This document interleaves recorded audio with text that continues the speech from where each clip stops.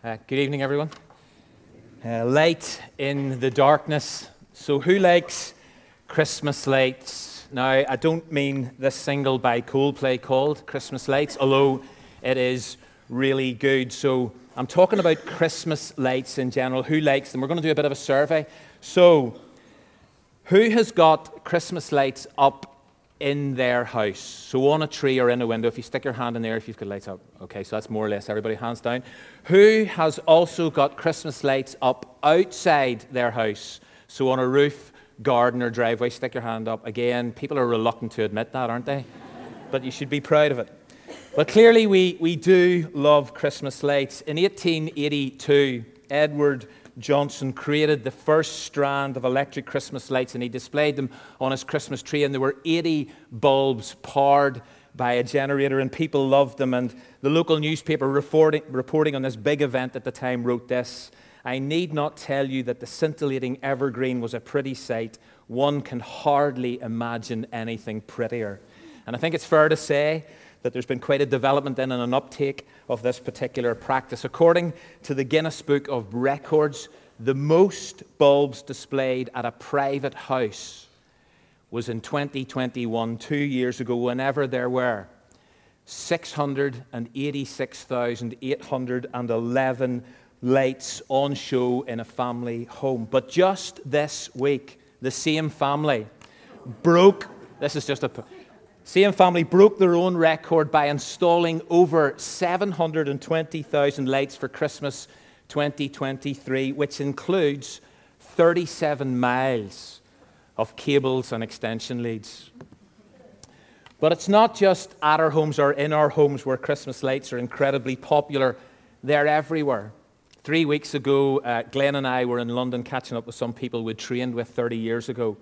But the Christmas lights in that city, or those that we saw, were amazing here in Covent Garden and all the main streets. Plus, this year, for the very first time, the Shard, London's tallest building, had its top 20 floors transformed into a fiesta of festivity composed of hundreds of light installations which can be seen for 40 miles. Christmas lights are everywhere, and there's more and more of them, bigger, better, brighter every single year. But I suppose the question is why?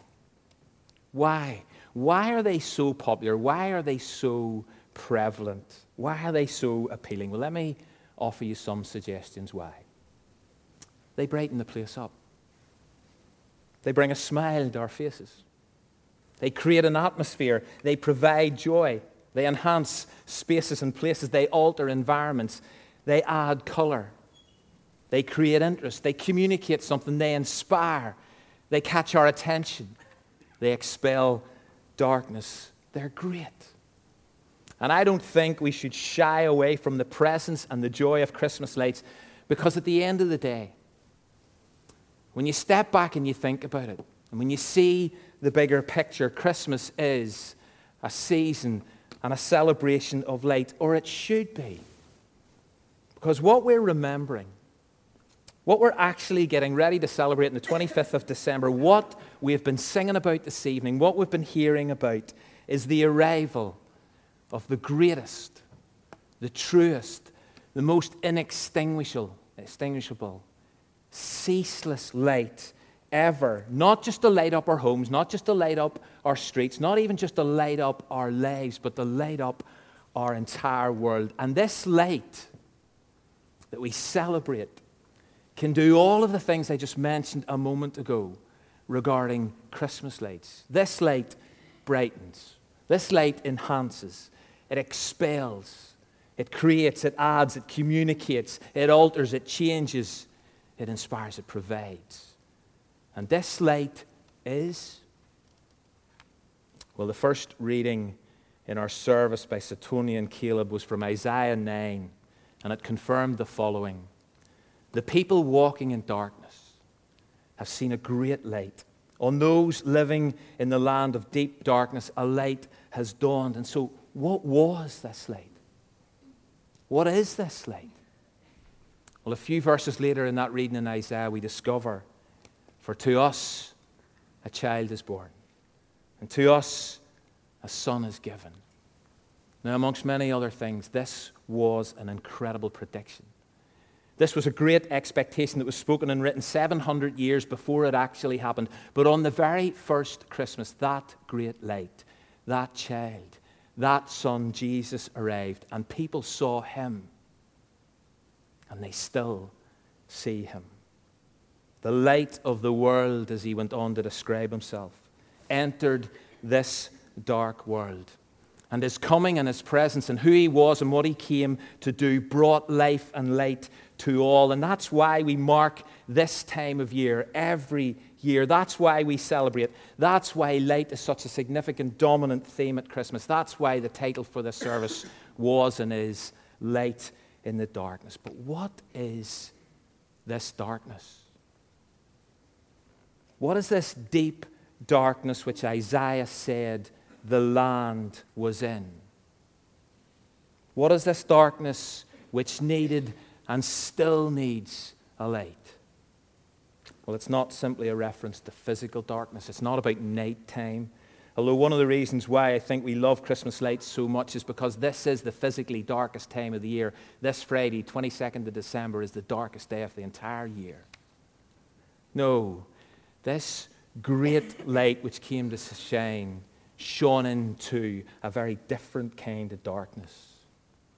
A darkness that existed in Isaiah's day. A darkness that existed whenever he was born. And a darkness that still exists in our day. It's a powerful darkness. It's a pervasive darkness. It's a suffocating darkness. It's a darkness that's created and nurtured by the sinful, fallen world in which we live, and it affects all of us. It impacts us deeply personally. It impacts us at every level of our society, our environment, and our world.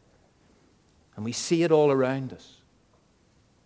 And so, for example, last week, the president of a football club runs onto the pitch in Turkey and punches the referee in the head.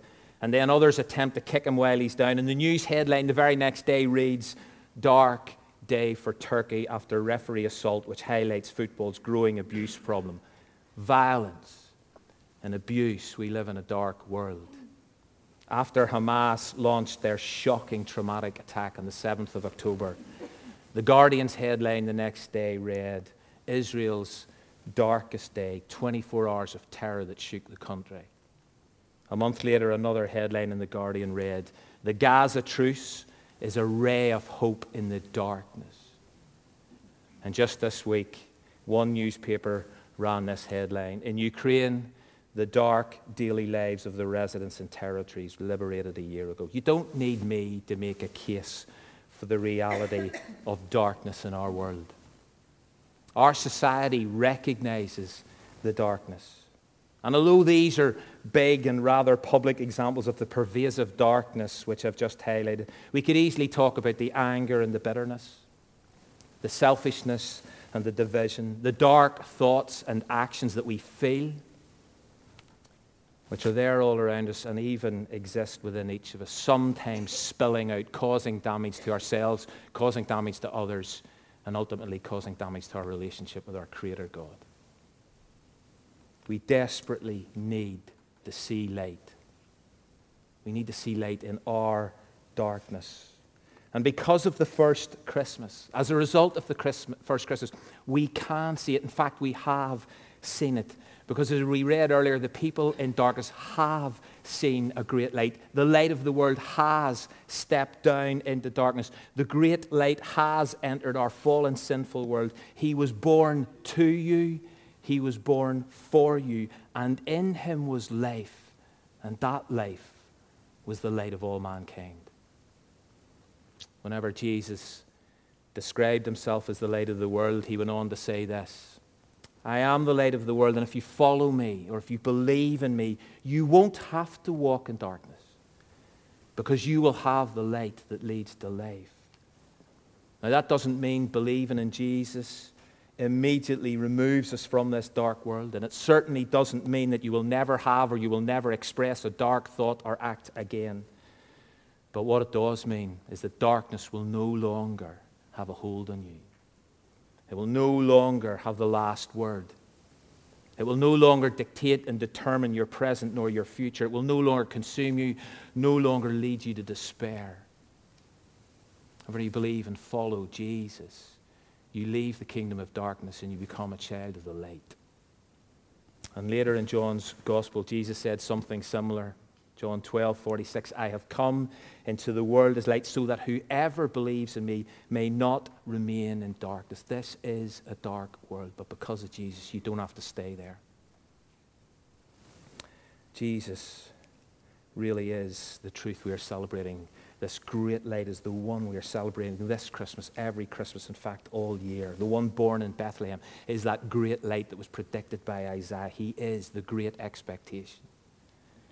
But just two final things about this light. In John 1, we read, the light shines in the darkness, and the darkness has not overcome it. This great Christmas light is inextinguishable. It is ceaseless. Now, the darkness did its best to put this light out. Whenever Jesus was nailed to a tree, and before he drew his last breath, darkness descended upon the whole country for 3 hours. It seemed that darkness had won. It seemed that Jesus' light had been put out once and for all, and as a result, put our chances of ever seeing the light out once and for all. But you can't tell the Christmas story without some reference to the Easter rising. Because 3 days after that great light appears to have been extinguished, the light reignites. It bursts forth in glorious light, and that light shines again, and it shines forever. The darkness did not overcome it despite giving it its best shot. And so the light of the world still shines. And the final feature of this great light, found a few verses later in John 1, the one who is the true light, who gives light to everyone, was coming into the world. Jesus is the true light. He is the one true light. Yeah, there are a whole bunch of other lights, I know that. A whole bunch of other lights claiming or attempting to illuminate our way, trying to give us direction and provide clarity for life before and after death. But there's only one true light. There's only one light that gives light to everyone. There is only one authentic Christmas light. And so back to Coldplay for a second, and to that festive single, Christmas Lights, which includes these lyrics. Those Christmas lights light up the street down where the sea and city meet. May all your troubles soon be gone. Oh, Christmas lights keep shining on. And I do hope you continue to enjoy your Christmas lights inside and outside your house, up and down your street, in those parks, on those trails, in our cities. And I do pray that all your troubles will soon be gone.